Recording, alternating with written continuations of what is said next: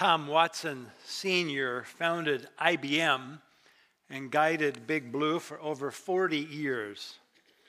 One of his most impressive moments in leadership occurred when a junior executive lost an enormous amount of money. In fact, it was $10 million on a risky venture for the company.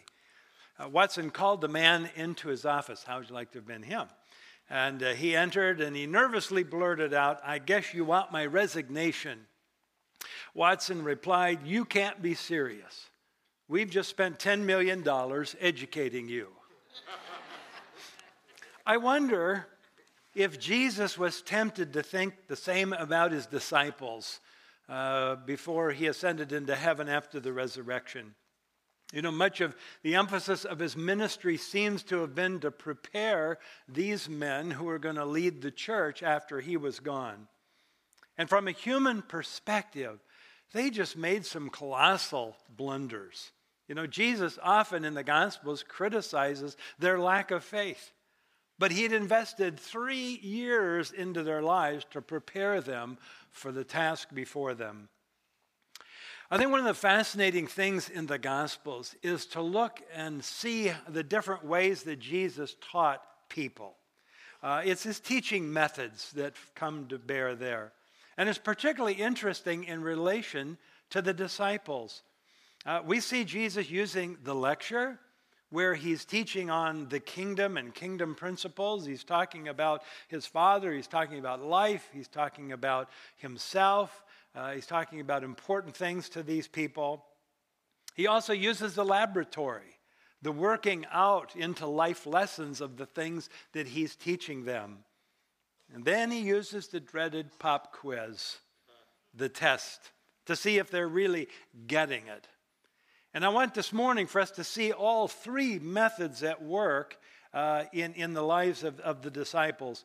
You know, many of the teaching moments of Jesus occur in conjunction with miracles that Jesus performed. Every miracle was performed because there was a need, and Jesus addressed that need. Now, the feeding of the 5,000, that miracle, is the only one, apart from the resurrection, that's mentioned in all four Gospels. And then there's an incident that follows that about a boat incident. That story is recorded in Matthew, Mark, and John. So this morning I'm going to sort of put the Gospels together so we can get kind of a composite look at what is going on for us to see what Jesus is doing. Before we jump in, though, there are two events that precede the feeding of the multitude that have a significant impact on the disciples. The first is that Jesus sent them out on a missionary venture. He gave them power to heal the sick and to cast out demons. And he instructed them to preach the presence of the kingdom. It must have produced an incredible spiritual high in their lives. And firsthand they experienced the power of God in and through them in ministry. The second event was a sobering one. It's the martyrdom of John the Baptizer. Now, Luke dealt with the details of the story earlier in the gospel because it fit the way that he was writing. But here in chapter 9, where we're going to go today, he simply alludes to the fact of it happening. And John's death must have had some kind of sobering impact on these disciples. You know, it showed them the dangerous consequences of a public faith. You know, maybe it put a damper on this new enthusiasm that they had in their evangelistic outreach. But let's go to Luke's Gospel, chapter 9. If you're grabbing a Bible in front of you there, page 1102, Luke chapter 9. And the first thing we're going to see Jesus employing is the lecture. And he is teaching along, and then we come to verse 10. And it says this in Luke 9:10, "On their return, the apostle told him all that had been done. And he took them and withdrew apart to a town called Bethsaida. Mark's account adds this. Jesus said to them, 'Come away by yourselves to a desolate place and rest a while, for many were coming and going, and they had no leisure even to eat.'" So Jesus pulls them aside for rest. He realized and recognized human limitation. And he saw their weariness. And even with their enthusiasm and their exuberance of what they had seen happen, Jesus knew the serious consequences of fatigue. And so they share this time together. I suppose Jesus is teaching them the significance of what they had seen and what they had done. In fact, a little later on in his ministry, Jesus sends out 70 others of his disciples on a similar mission trip, if you will. And Luke tells us that when they came and they returned and reported on all their efforts, Jesus had something very significant to say to them. Jump ahead to chapter 10, if you would. Chapter 10, verse 17. The 72 returned with joy, saying, Lord, even the demons are subject to us in your name. And he said to them, I saw Satan fall like lightning from heaven. Behold, I've given you authority to tread on serpents and scorpions and over all the power of the enemy, and nothing shall hurt you. Nevertheless, do not rejoice in this, that the spirits are subject to you, but rejoice that your names are written in heaven. Wow. In his gospel account, Mark adds this: when they went ashore, let me back up, because we got to go back to chapter 9 before we do that. Jesus never misses out on an opportunity to teach his disciples. And so what we see is this restful time doesn't last very long. Look at chapter 9, verse 11. When the crowds learned it, they followed him, and he welcomed them and spoke to them about the kingdom of God and cured those who had need of healing. Now here's what Mark adds at this point. He says, when they went ashore, he saw a great crowd, and he had compassion on them because they were like sheep without a shepherd, and he began to teach them many things. Look at the reason why Jesus has compassion on them. He says that they are like sheep without a shepherd. What an indictment on those who should have been shepherds of the people of Israel at that time. There's no spiritual care being provided. There's no watch being given over their souls. There's no spiritual truths that are being given to feed these sheep.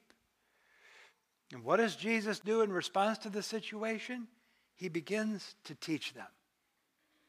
He didn't get them involved in some humanitarian effort, though that's important. He didn't harangue those that should have been feeding the sheep but were failing to do their duty, though that certainly would have been justified. But he taught them. He taught them. Isn't that an amazing thing? Luke says that Jesus began speaking to them about the kingdom of God. He recognized their need for truth. And he began to impart truth to them, food for the soul. And maybe his teaching was along the lines of a lot of the themes that are very prominent in this time of his ministry. The kingdom of heaven. Things about his relationship and unity with the Father. Subjects like life and light and forgiveness. These are all very common, very important in his ministry at this time. So this is the lecture method. If we truly have compassion for people, we must impart spiritual truth to them. Without it, people are like sheep without a shepherd. Okay, the lecture was over. Now we go to the lab. Look at verse 12 of Luke chapter 9. Now the day began to wear away. The 12 came and said to him, send the crowd away to go into the surrounding villages and countryside to find lodging and get provisions, for we are here in a desolate place. But he said to them, you give them something to eat. They said, we have no more than 5 loaves and 2 fish, unless we are to go and buy food for all these people, for there were about 5,000 men. So Jesus, just try and picture this in your mind. Jesus is teaching away. Maybe the disciples are over to the side and they start looking at their watches. And they're thinking, and maybe saying, if they're close to the Lord, Lord, it's getting late. It's getting late. We need to send these people away. Okay? By the way, Lord, it's late for us too. You know, it's dinner time. Can we take a break? I mean, this is a pretty serious situation, folks. This is 5,000 men, plus women, plus children, hanging around, no food to feed them. I mean, this has the beginnings of a riot out there, potentially. But I don't think the disciples expected Jesus' reply.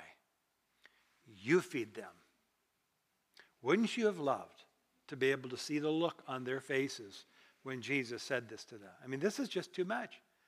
Now, John's account, chapter 6, tells us that Jesus already knew what he was going to do. So why then does he ask the impossible of them? Let me suggest two things. The first is a compassion check. Do you care? The second thing is a resource check. Are you able? And I personally think from the record that the disciples passed both checks. They got it. There was concern on their part, and there's also the realization that they don't have the resources to do that. They're going to have to come from somewhere else. And Jesus has them right where he wants them, acknowledging their need, but also acknowledging that they can't do it on their own. And enter stage left, Andrew, according to John's gospel. And he says, listen, there's a little boy over there. And he's got some bread, fish. Have you ever thought about this little guy? Put yourself in his shoes for just a moment, what he might have felt. Hey, there's a kid over there. He has what looks like a brown paper bag. Looks like a bag, smells like a lunch bag. I mean, I can think of 3 reasons why this boy might not give out his lunch. First of all, we all tend towards self-preservation, towards self-protection, towards self-provision. This is mine. I need it. You can't have it. That would have been so natural for him. Second is, it's hard to look out for others when you're comfortable, when you've got enough for yourself, when you're taken care of. And the lack of need for ourselves often produces insensitivity to the needs of others. And last, and this one sort of glares at me, it just didn't make sense. I mean, it looks downright ridiculous. The little boy with 5 loaves and 2 fish. The biblical record does not indicate that the boy is blind. He can see the crowd of people that's out there. But how often do we respond to God's desire to use us this way? Lord, if I were only this kind of person. If I only had this personality. If I only had this ability and these gifts. Lord, I can't communicate eloquently. I just get all tongue-tied when I'm with people. You know, Lord, besides, I've got to take care of myself. I'm accumulating all this stuff that I need. Listen, God wants to minister through you exactly because of who you are. Who you are does not disqualify you. It qualifies you to be used by God in ministry. Let me remind you of what Paul wrote to the believers in Ephesus. He tells them that their salvation is by grace alone.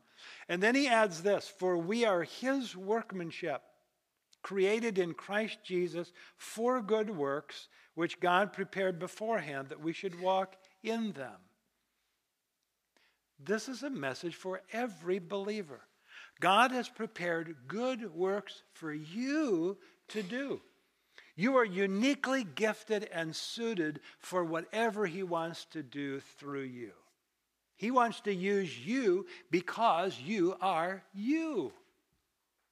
Now, that doesn't mean that we don't seek to improve our abilities, that we don't seek to increase the effectiveness of using our gifting, but recognize that God has placed you where you are and you as an individual that he might work through you. And remember, the outcome does not depend upon you. That's God's responsibility. You know, there's no pressure on this boy to pull off a miracle. That was Jesus' job, not his. He simply had to take what he had and give it to the master to use.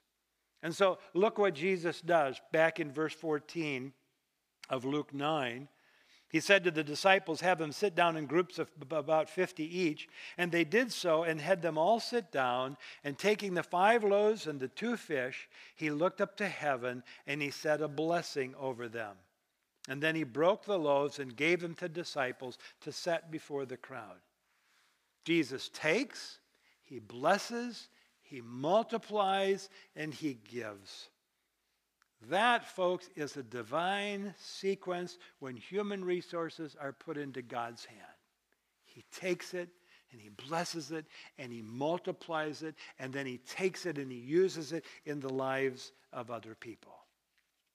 Let's step aside for just a moment. Let's talk about some spiritual principles that I think we can draw from what we've just seen.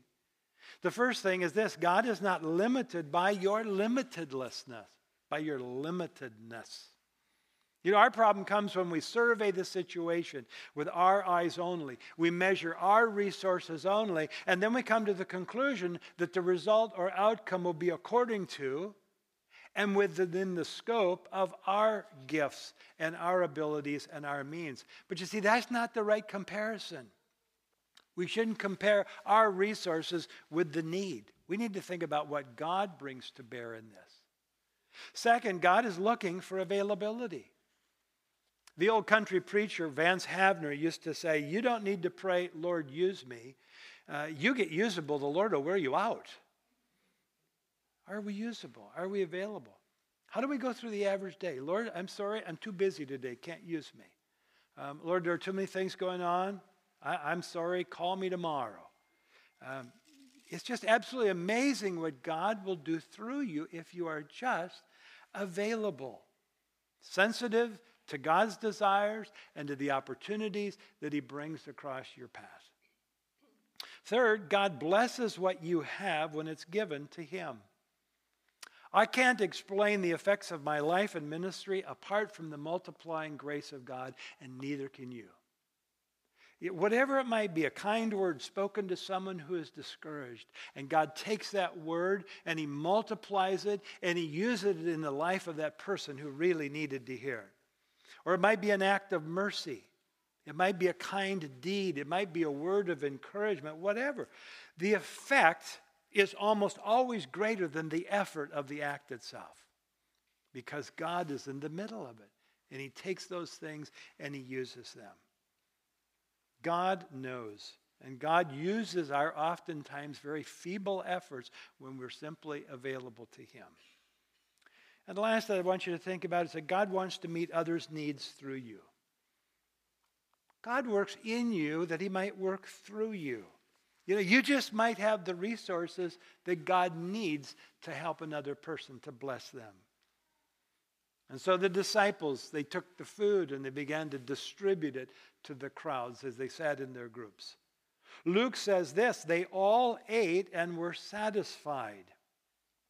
John, he reports the incident in this way. Jesus then took the loaves, and when he had given thanks, he distributed to those who were seated, so also the fish, as much as they wanted.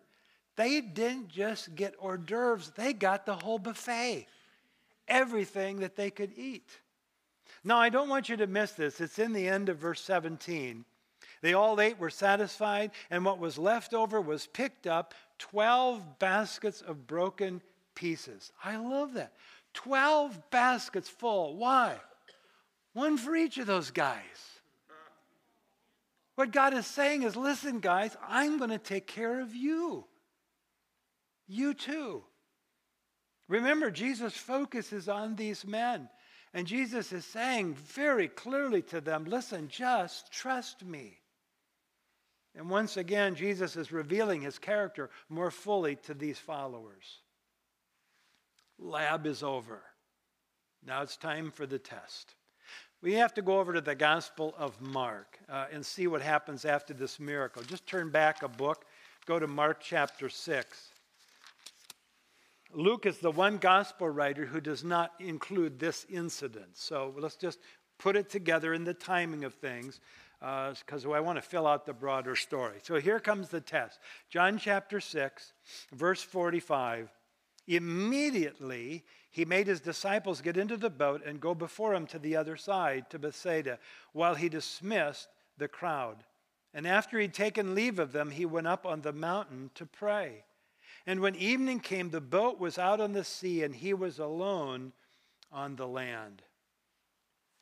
And then they run into a storm. Now, Mark tells us that Jesus compelled them. That's our word in the language of the New Testament. He compelled them to get into the boat. Can you imagine when they hit the storm what these guys must have been thinking? We obey the Lord, and look what happens. Maybe you've been there. You ever felt that way? You obey God as you understand that He wants you to obey Him, and then all of a sudden you encounter problems and difficulties and situations. An old Mennonite preacher was once overheard praying one day. He said, "Lord, it don't surprise me how few friends you have, seeing as how you treat the ones you do have." And maybe we feel that way some ways. We're trying to be obedient. We're doing what God wants us to do. And it seems like all we do is we run into a storm. So how do you respond in times of storms in your life? Maybe financial setbacks, health problems, broken relationships, failure, disappointment. Anything that runs contrary to your expectations, to your desires, to your hopes. Now, I want you to see something, though. Look at verse 48 in Mark 6.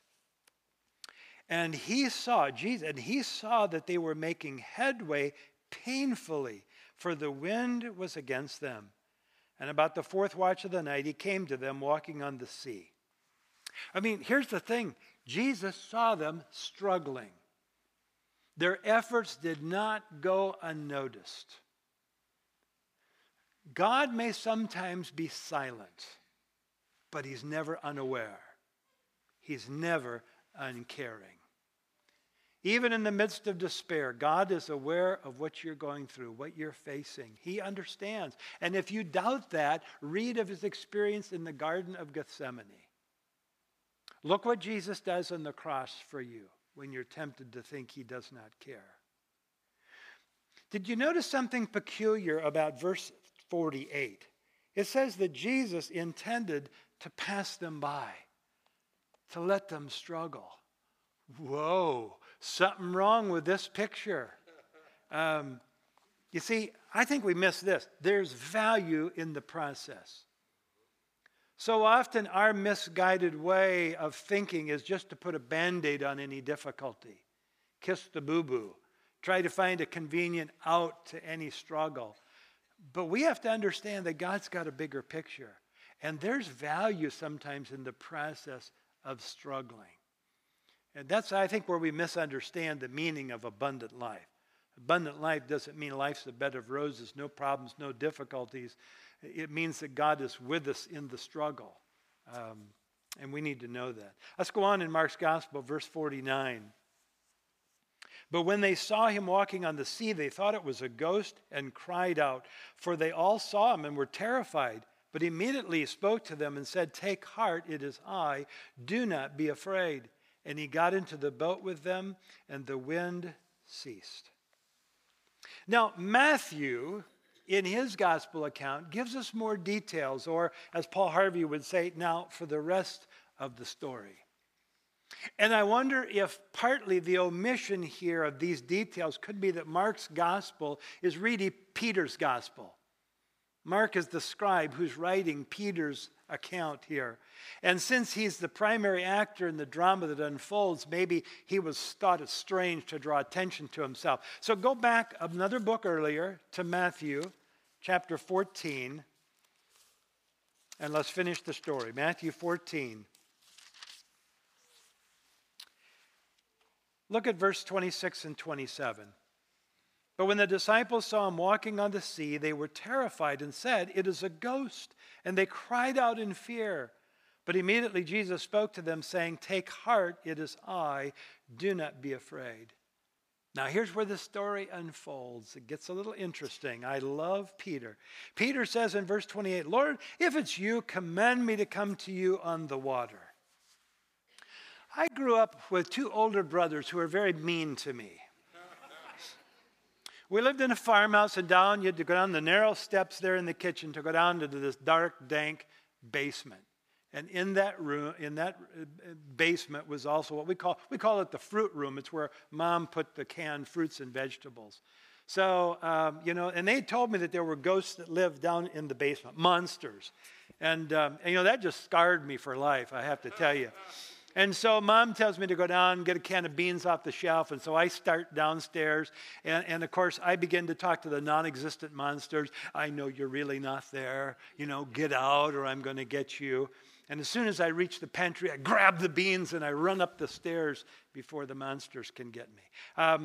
I think that's Peter here. I think this is a little bravado on Peter's part here. It's really a defense.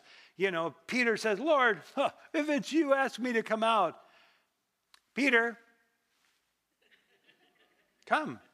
Gulp. You know. Now, I will give Peter credit. Bless his heart. He responds. He gets out of the boat. And what does he do? He begins to walk on the water. This is amazing. You know, can you picture the other disciples? You know, Peter said, Lord, if it's you, tell me to come. You know, and now the disciples are, attaboy, Peter, you tell him. And then the Lord says, come. And Peter gets out of the boat and says, well, way to go, Peter. I'm sticking your foot in your mouth again. Now what are you going to do? Peter gets out of the boat and he starts walking on the water. And the guys are going bananas in the boat. You know, this is amazing. Nathaniel, get the camera recorder. We got to get this on tape. I mean, it's an amazing thing that's happening. And then verse 30. But when he saw the wind, he was afraid, and beginning to sink, he cried out, Lord, save me. 3 things happened to Peter. First, he takes his eyes off of Jesus, and he begins to look at the circumstances around him. He loses eye contact with Jesus. Listen, when that happens, you only focus on the circumstances, and we lose perspective. The second thing is he begins to fear. When he takes his eyes off of Jesus, focuses on the situation before him, he becomes afraid. And the same thing happens to us. When our attention gets focused on our circumstances, which can be scary, very disturbing. Don't you think it's easy to become afraid? I think we all know that experience. And then thirdly, he begins to sink. You ever had that feeling? You know, it begins with a misdirection of focus, and then fear, and then there's this sense of hopelessness. And Peter cries out, Lord, save me. What has he done? He simply turned his attention back to the Lord and off of his circumstances. Now, let's go on. Matthew 14, verse 31. Jesus immediately reached out his hand, took hold of him, saying to him, "O you of little faith, why did you doubt?" And when they got into the boat, the wind ceased. Did you notice when the wind stopped? When the storm stilled? It's after they got into the boat. What Jesus did is he saved Peter through the wind and brought him into the boat. He delivers, he ministers, he helps through the storms in the midst. Well, Jesus has administered the pop quiz. And here's the grade. Mark chapter 6, and he got into the boat with them, and the wind stopped, and they were greatly astonished, for they had not gained any insight from the incident of the loaves, but their heart was hardened. A big, fat F. That's how they scored. That's their grade. They had the material from the lecture. They had the application from the lab. But when it came time for the pop quiz, they failed miserably. Now, really, let's not be too hard on them, shall we? Do we do much better? We sit in church and we listen to God's word. We read the Bible during the week. We see his work in our lives and the lives around us. And then the quiz is served up in form of a storm of life. And we can fall apart. Why? Maybe it's because we haven't really understood the lessons. Maybe our hearts are hardened.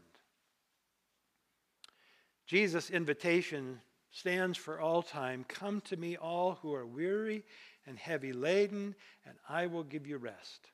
Take my yoke upon you and learn from me, for I am gentle and humble in heart, and you shall find rest for your souls. For my yoke is easy, and my load is light. Jesus asked the disciples a question he asks us today. Will you trust me? Will you trust me? Let's pray. Lord, thank you for the example of the disciples, just because we see ourselves sometimes so much in theirs. Would you help us, Lord, not just to listen to the lecture, as we read your word, as we listen to your word taught, but would we listen with ears toward application, toward real grabbing of the truth of that, so that, Lord, when we get into the laboratory of life and the pop quiz comes its way, that we might be able to stand firm, trusting in you. But Lord, thank you that when we do fail, and we do, that you're a God who's ready to restore and forgive. And Lord, may we never lose sight of that as well. So as we face whatever's out before us this week, Lord, would you give us the courage and the confidence to trust in you? And so as we begin a new week, we entrust ourselves to your care and ask that you would not only work in us, Lord, but that you would be pleased to work through us, to be encouragement to others, to meet others' needs as you give us that opportunity, to the end that you would be honored. In Christ's name I pray.